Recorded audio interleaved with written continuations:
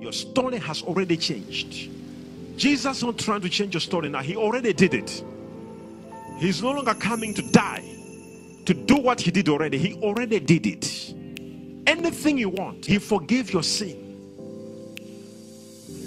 He delivered you. So when we express, when we explain, when we profess, when we speak, when we declare, when we decree, we speak from somebody who is sitting, relaxing. He has already done the job.